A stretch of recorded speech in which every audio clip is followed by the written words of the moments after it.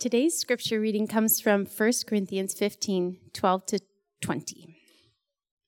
Now, if Christ is proclaimed as raised from the dead, how can some of you say that there is no resurrection of the dead? But if there is no resurrection of the dead, then not even Christ has been raised. And if Christ has not been raised, then our preaching is in vain, and your faith is in vain.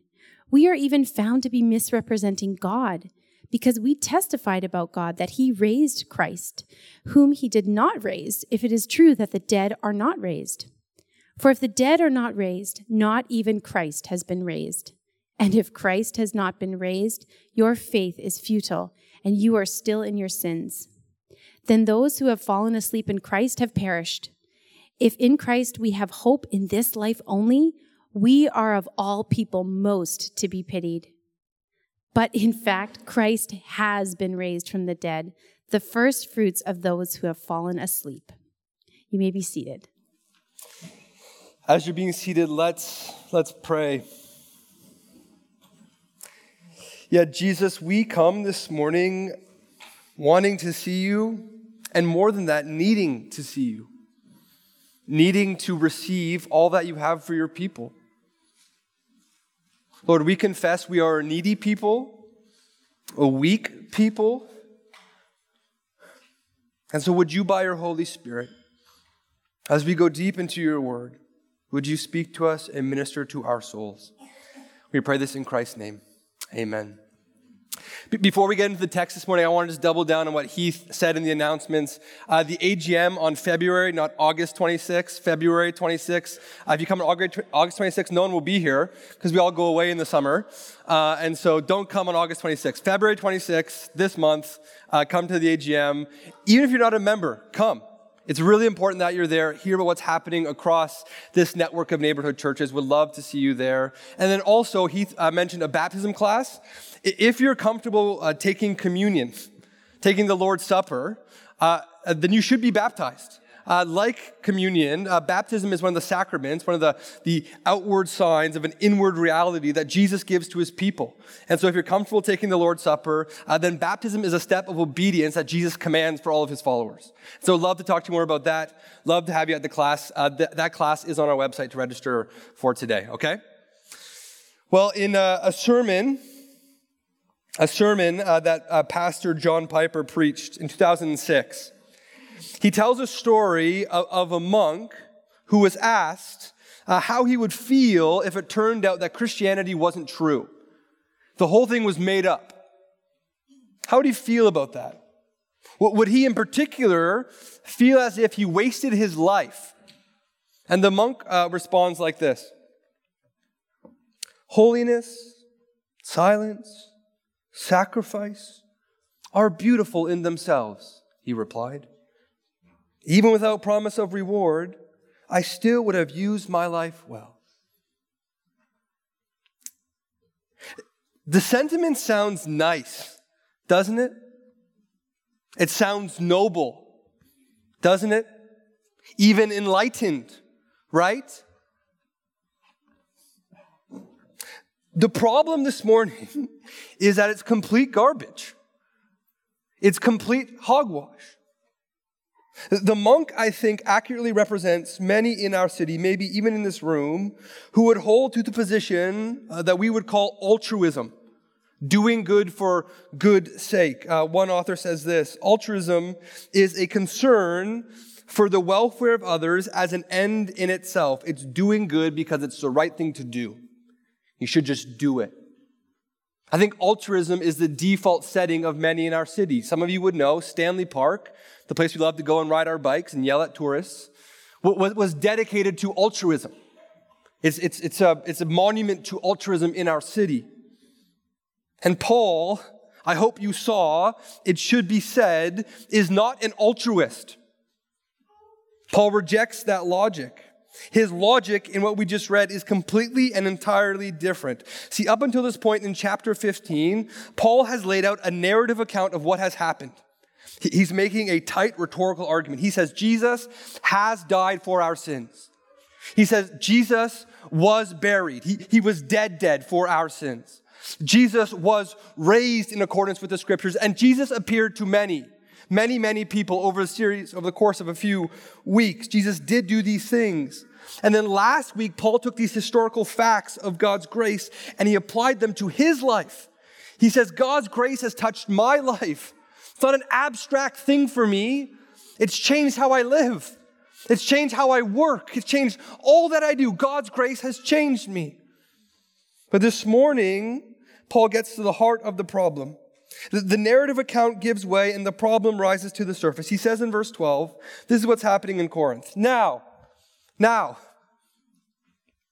if Christ is proclaimed as raised from the dead, which indeed is what he and the apostles did, how can some of you say that there is no resurrection of the dead?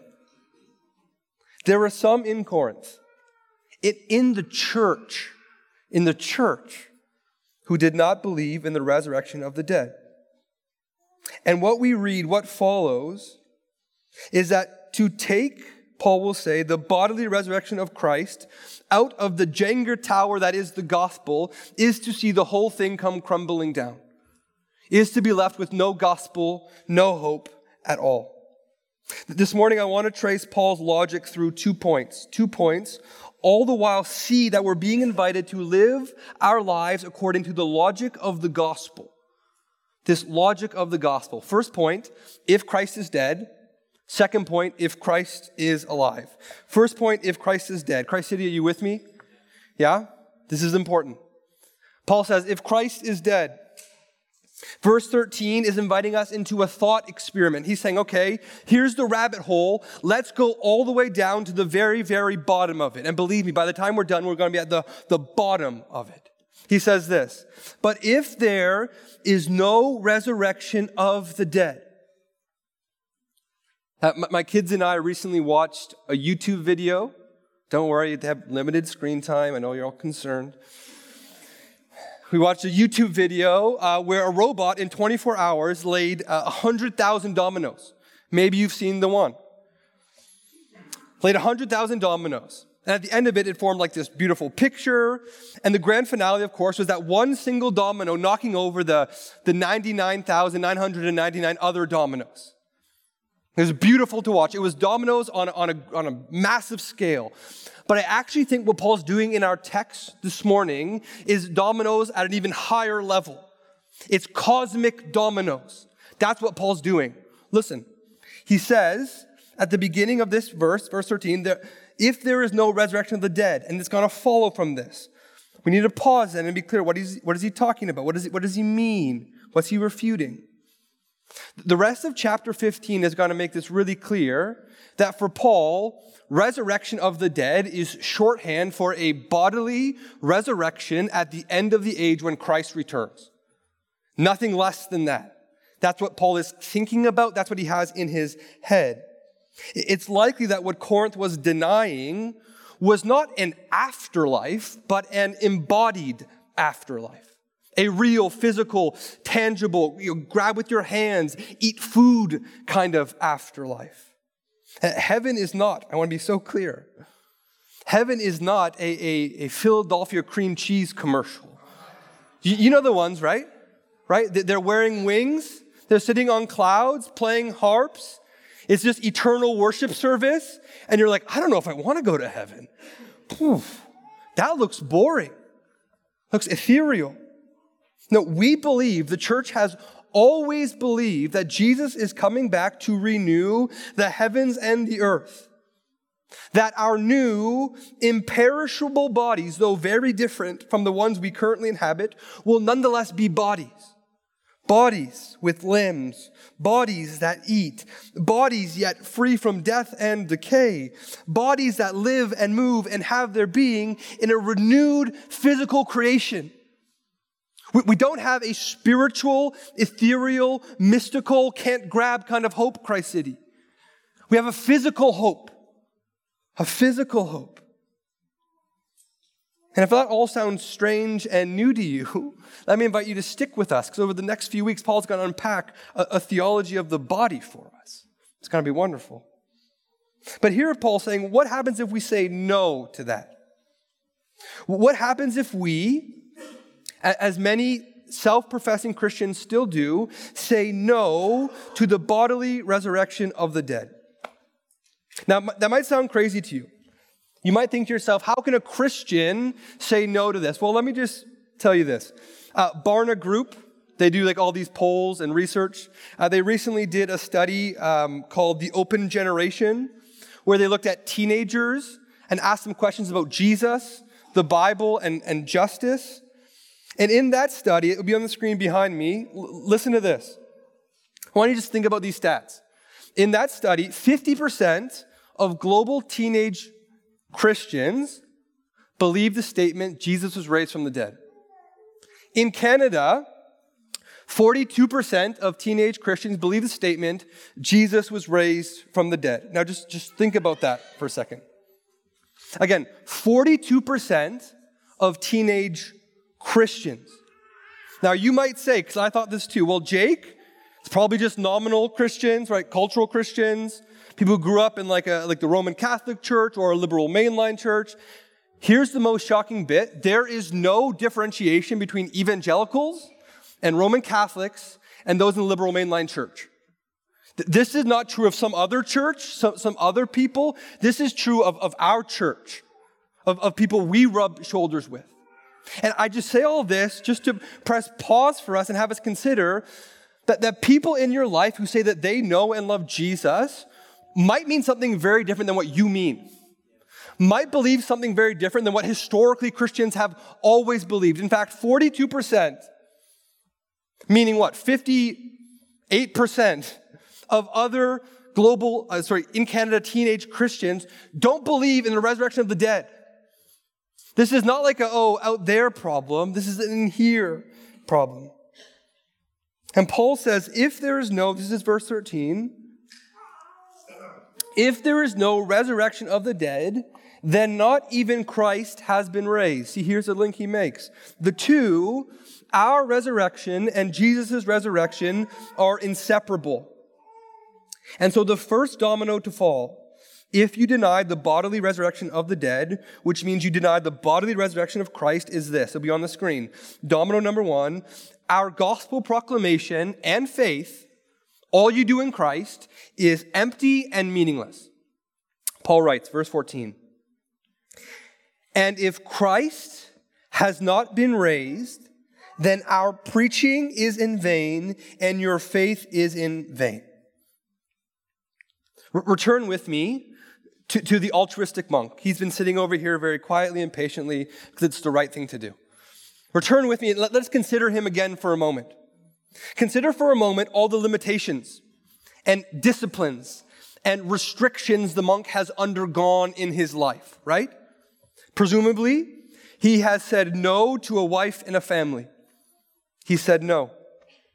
Instead of the comforts of a normal home, right? He has endured a single room with a hard mattress and bare walls. Instead of lavish meals, fine wine, delicious food, he has eaten simply. Water, bread, vegetables, rarely meat. Committed to the monastery, there is much of the world he has not seen. He has never experienced the wonder of other cultures, smelt the strange aromas of a foreign place. Why does the monk do this? In his own words, holiness, silence, sacrifice are beautiful in themselves. This, we must see, friends, is sub-Christian. Sub-Christian. It's not what motivated Paul. If you remember last week, Daniel showed us that it was God's grace, past, present, and future grace, that motivated Paul to outwork all the other apostles, to hustle more than any of them combined. Grace received, grace enjoyed, and grace hoped for is what compelled Paul to endure all the suffering that he endured, all the evil he went through. And stopping Paul in view of this would have been very, very simple. How do you stop Paul? It's really easy. Produce the body of Jesus. Show him the body of Jesus. Show him that Jesus is dead. and therefore not coming back to resurrect the dead, and that's it, game over. See, Paul sees holiness, sacrifice, silence as a means to an end, not the end in itself. In the words of one New Testament scholar, Craig Blomberg, Paul did not experience enough natural enjoyment or self-realization in his life of constant turmoil and persecution to see any point in continuing the struggle if it were based on a myth. Why did Paul do what he did? Not because he thought it was a cleverly devised myth. And my concern today is that we think like the monk, is that altruism has infiltrated our Christianity. That we do the work of Jesus, removed from the hope of Jesus. Maybe not explicitly, but implicitly, we shift into an altruistic mindset. I want us to stop. Consider this morning, what motivates you in your mission? Remember, the reason we're here, the reason we're in this building, the reason we gather is to make missional disciples for the sake of the neighborhood. We're looking beyond ourselves. What motivates you in your mission? It's just good. Just a good thing to do. Right? Just respectable thing to do in the community. That's garbage. It's not why I'm here. What motivates you in your evangelism? Your willingness to endure suffering for the sake of Christ. Are you being good for good's sake? For the sake of how others perceive you? For your standing in society? Or are you caught up in God's grace, His past, His present, and His future to come grace? The theologian Michael Reeves, he writes this. He says, happy mission presupposes happy Christians. Here's what he means. There's a kind of mission, I know this, I think you know this. There's a kind of mission that can be carried out by miserable Christians. Miserable Christians. And though it may be doctrinally correct, carefully organized, it will only reflect the emptiness in their own hearts. Christians who don't enjoy God can't and won't wholeheartedly commend Him to others. Oh, Christ City. If we fear that God's love for us is reluctant, or that His approval rests on our performance, we won't feel any affection for Him. Our service will be grudging, and the world will likely see through us. If there is no resurrection, you have received no grace, and you have nothing to talk about. Make small talk, make empty talk. That's all you have. It gets worse. Domino number 2. Paul's a liar. Paul continues, verse 15. We are even found to be misrepresenting God because we testified about God that He raised Christ, whom He did not raise, if it is true, as you say, that the dead are not raised. For if the dead are not raised, again, the inextricable link, for if the dead are not raised, not even Christ has been raised. We saw it a couple weeks ago, a central part to Paul's confession that he has received, 15 verse 3, that Christ was raised on the third day in accordance with the Scriptures. God, just as He can raise you and me, raised Christ. That's what the apostles taught and believed. And now, having shown this connection between our resurrection and Christ's bodily resurrection, he says to deny the bodily resurrection is to come to only one conclusion, one end. Paul's a liar. Paul's a liar. He and his apostle buddies, the whole lot of them, are misrepresenting God. And let's keep on going. If Paul and the apostles are misrepresenting God, then what good is their testimony elsewhere? In fact, what good then is the New Testament? Of course, other than a book for you to cherry pick quotes to put on your Instagram that already align with your preferred lifestyle, right? Friends, the Bible is a book. I just want us to see this. The Bible is a book that must be ingested in its entirety, must be eaten in its whole, or not at all. You can't say, hey, where's the New Testament start? This is the part I really like right here. This is the good part. Or like, hey, maybe there's a story about David killing Goliath, and like that kind of applies to my work situation, so I'm just going to ingest this part right here. Right? Do you know what I'm saying? It's a book that has to be eaten, ingested in its entirety, or not at all. With trends cropping up, like ex-evangelical and the growing liberalism throughout the North American church, Paul's logic is timely for us. We want God's love, but we don't want his wrath. We want God's goodness towards me, but not towards my enemy. And as the disagreeable threads are pulled out, we soon find the whole thing unravels, and all we're left with is a ball of yarn. Is Paul a liar? If he is, disregard it all. That's logical. But that's not the worst bit. The third domino.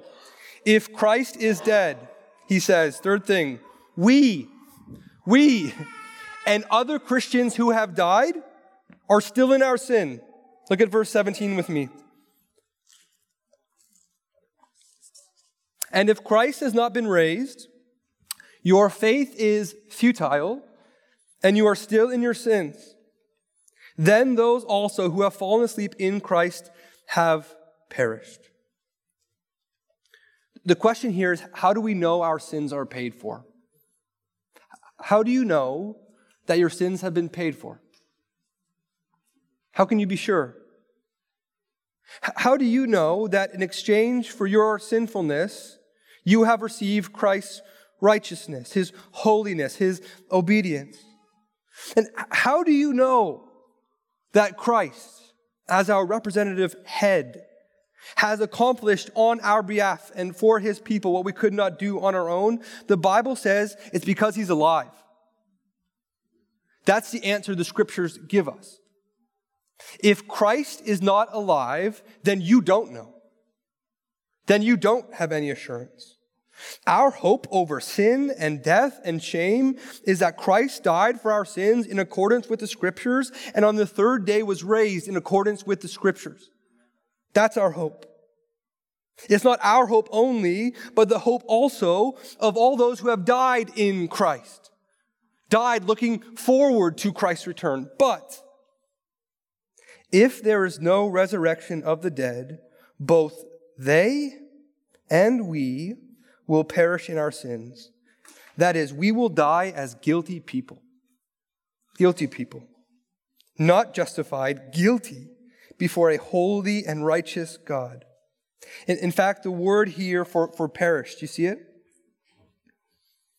The word here for perish is not like you think of a plant kind of slowly dying and withering away, like, oh, it just sort of perished. No, the word here, as it's used in the rest of the New Testament, is the word for active judgment.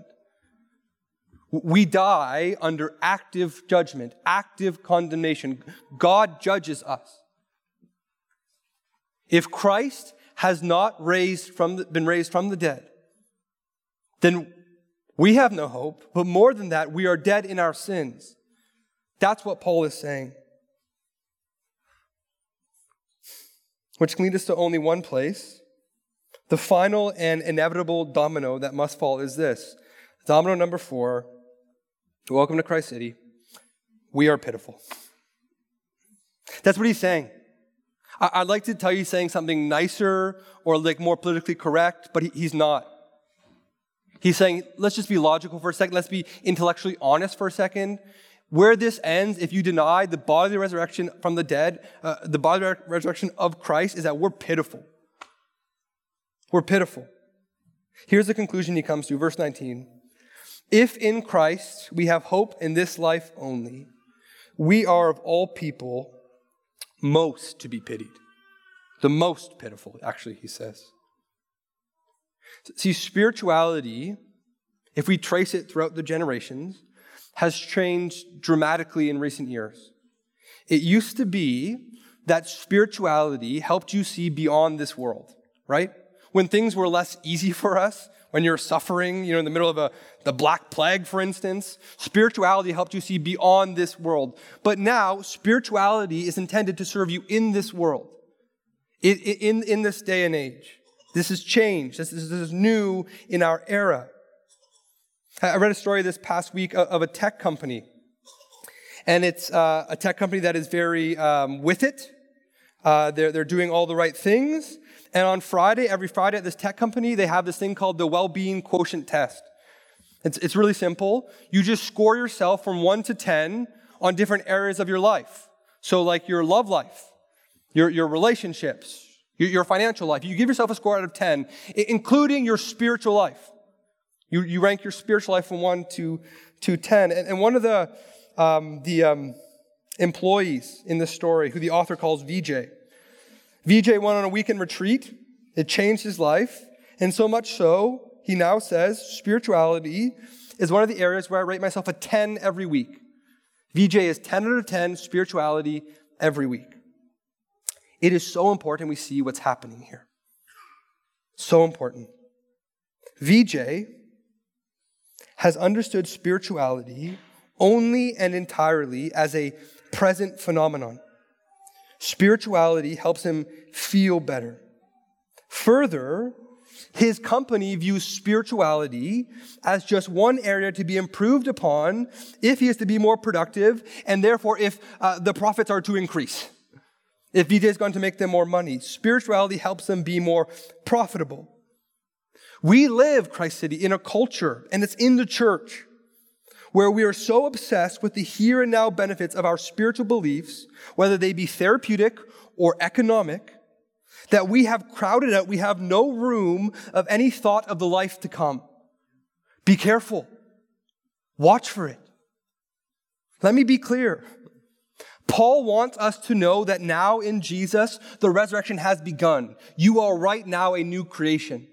You have been changed by the Spirit of God living in you to live a different kind of life. But that different kind of life is cross-shaped, which means a self-actualization. Your best life now that you're aiming towards is quite different than the roadmap provided to us by Scripture. Christian, if you cannot see beyond the present, indeed have not thought of the coming age, then you will be quick to mistake what works and what produces breakthroughs for the truth. See, you can go to hell with a 10 out of 10 spirituality score. I just wanted to sit with that for a second. Here's once more Paul's logic. If Christ is dead, so are you and everyone you've ever loved. You've wasted your life on something truly empty, and in the end, you and I are pitiful. I'm probably the most pitiful. I get paid to do this. I want us to feel what Paul is saying. The darkness of verse 12 to 19 has to be grappled with if we're going to enjoy the glory that is verse 20. See, feel this with me. Paul is saying this. He's not saying your life would be worse off if Jesus didn't rise from the dead. He's saying it would be meaningless. He's not saying your good deeds would be less effective if Jesus didn't rise from the dead. He's saying you can't even call them good. He's not saying you can just take a little bit and it's okay. It's like me stepping onto a basketball court, announcing that I'm now a Hall of Fame basketball player and expecting that to be true just because I said it. No, he's saying think logically. If Christ is dead, so are you. So at the bottom of this dark cavern that I've led us towards, I want us to ask a different question. What if Christ is alive? What if Christ is not dead? What if the tomb is empty? What if Christ is alive? It would be tempting to continue with the domino metaphor and just say that Jesus' resurrection just undoes the bad stuff, right? Just sort of fixes all the bad that's happened. But that's not the testimony of the Scripture. No, Jesus will say that my resurrection is the inbreaking of something new into the world. I'm not only undoing all the evil that's ever been done, I'm starting a new thing, the likes of which you've never seen before. I am the pioneer, as you'll say later, the first fruits of a new thing that's happening in the cosmos. Jesus is initiating something brand new. He is the first fruits of that. This is the logic of the gospel. It says Christ has been raised. More to the point, he is, verse 20, the first fruits of those who have fallen asleep. See, in the agricultural world of the New Testament, the first fruit offering was something you brought to God as a celebration. It was a celebration, right? And the celebration was for two reasons. One, the first fruit offerings was a guarantee that more was coming. Hey, this is just a start, more's coming, right? Could celebrate that more's coming. It was as if to say, like, we're just getting started. But second, the fruit itself would tell you what the crop was going to be like. It would image for you, picture for you what the rest of the harvest would look like. See, Jesus, as the first fruit for all those who have died, does the exact same thing. He says this, receive this, Christ City. He says, brothers and sisters, we're just getting started. We're just getting started. We're just getting started. And my resurrection is the guarantee of the coming harvest. My resurrection is the first inbreaking. I am the pioneer by which all other future resurrections have their basis. He says, I'm not only the promise of your resurrection, I'm the prototype of your resurrection. Look at me. If you want to know what kind of body you'll have, look at me. I'm the first fruit. The logic continues, which means not only is your preaching and faith not empty and meaningless, it is rock solid. It is sure. No one can take it. No one can touch it. Nothing can move it. It is sure. Moreover, the logic continues. The Spirit who raised Christ from the dead now lives in you, giving life to your mortal body. The Spirit birthing in us the resurrection life of Jesus is now giving us the power through the gospel to do meaningful works, to do meaningful things, to be a part of what will last forever. So let me interject here, because some of you are not followers of Jesus, and we're so glad that you're here. We're so glad that you're here. But if you're not a Christian, this all sounds probably very strange to you. I want to just interject. Let's agree that at this time in history, the ethical standard has never been so high. It's the highest ethical standard we've ever lived in, period. Every day we are met with new rules for being on the right side of history. And no wonder we are so anxious. No wonder we are so tired. The bar has never been higher. And what's more, we are discovering that we have no power in and of ourselves to meet this standard. That's what our generation is discovering. That's what those teenagers are discovering. You can picture it like this. Think about a flower bed. Those flowers in the flower bed grow and flourish because they are rooted in the soil, which provides all their nourishment. Right? All their nourishment they need comes from the soil, comes from the ground they are rooted in. What happens when you cut those flowers and give them to someone in a bouquet? At first, nothing. They're lovely. They're flowers. The flowers continue to look beautiful, but over time, detached from the soil, detached from their nutrients, they begin to fade and will eventually die. See, when it comes to doing good in our generation, it is like cut flowers. Listen, our societal virtues of love, justice, peace, tolerance, patience, you name it, whether you believe it or not, all came from Christian soil. All came from the revolution that was Jesus Christ's resurrection. And if you want resources on this, I'd be happy to give them to you. But we've rejected the resurrection of Jesus. We've said there is no resurrection of the dead. And in doing so, we have cut the flowers from the soil. And so right now they look fine, but they're dying. And we're frantically searching in neuroscience, in evolutionary biology, and in every place we can think of to find some other ground to root them in, but we can't find it. We can't find it. It's not working. We have asked for the kingdom without the king, and it's not working. All we're left with is dead flowers. Friends, hear the gospel this morning. The gospel not only says Jesus met the standard that you could not reach, that you could not meet. The gospel also says that in Jesus, the Spirit of God lives in you, and you now have power to live different, to live rooted and grounded in the true vine who is Christ, to live a different life. Only by abiding in the risen Christ can we live this radical cruciform life that we've been spending the past 2 years looking at. Only by that. This Christ city is the logic of the gospel. This is the logic you're being invited to believe in and to live into. Jesus lives, so I can do good today. Jesus lives, so my sin died. Jesus lives, so I can live forever. And let's end with an admission, a confession. It is not a logic, we all know, that will win you praise and acclamation.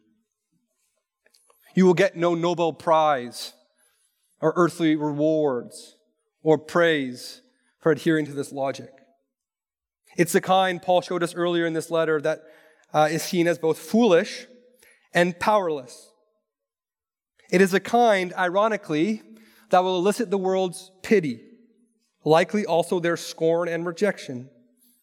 And strangely, in a world of authenticity, you will find that this is the one thing you can't be authentic about. But while the world will see a pitiful creature, we know the truth. Paul writes later to the same church, though our outer self is wasting away, our inner self is being renewed day by day. For this light and momentary affliction is preparing for us an eternal weight of glory beyond all comparison, as we look not to the things that are seen, but to the things that are unseen. For the things that are seen are transient, but the things that are unseen are eternal. Christ said, may we live in increasing measure more logical lives. Let's pray.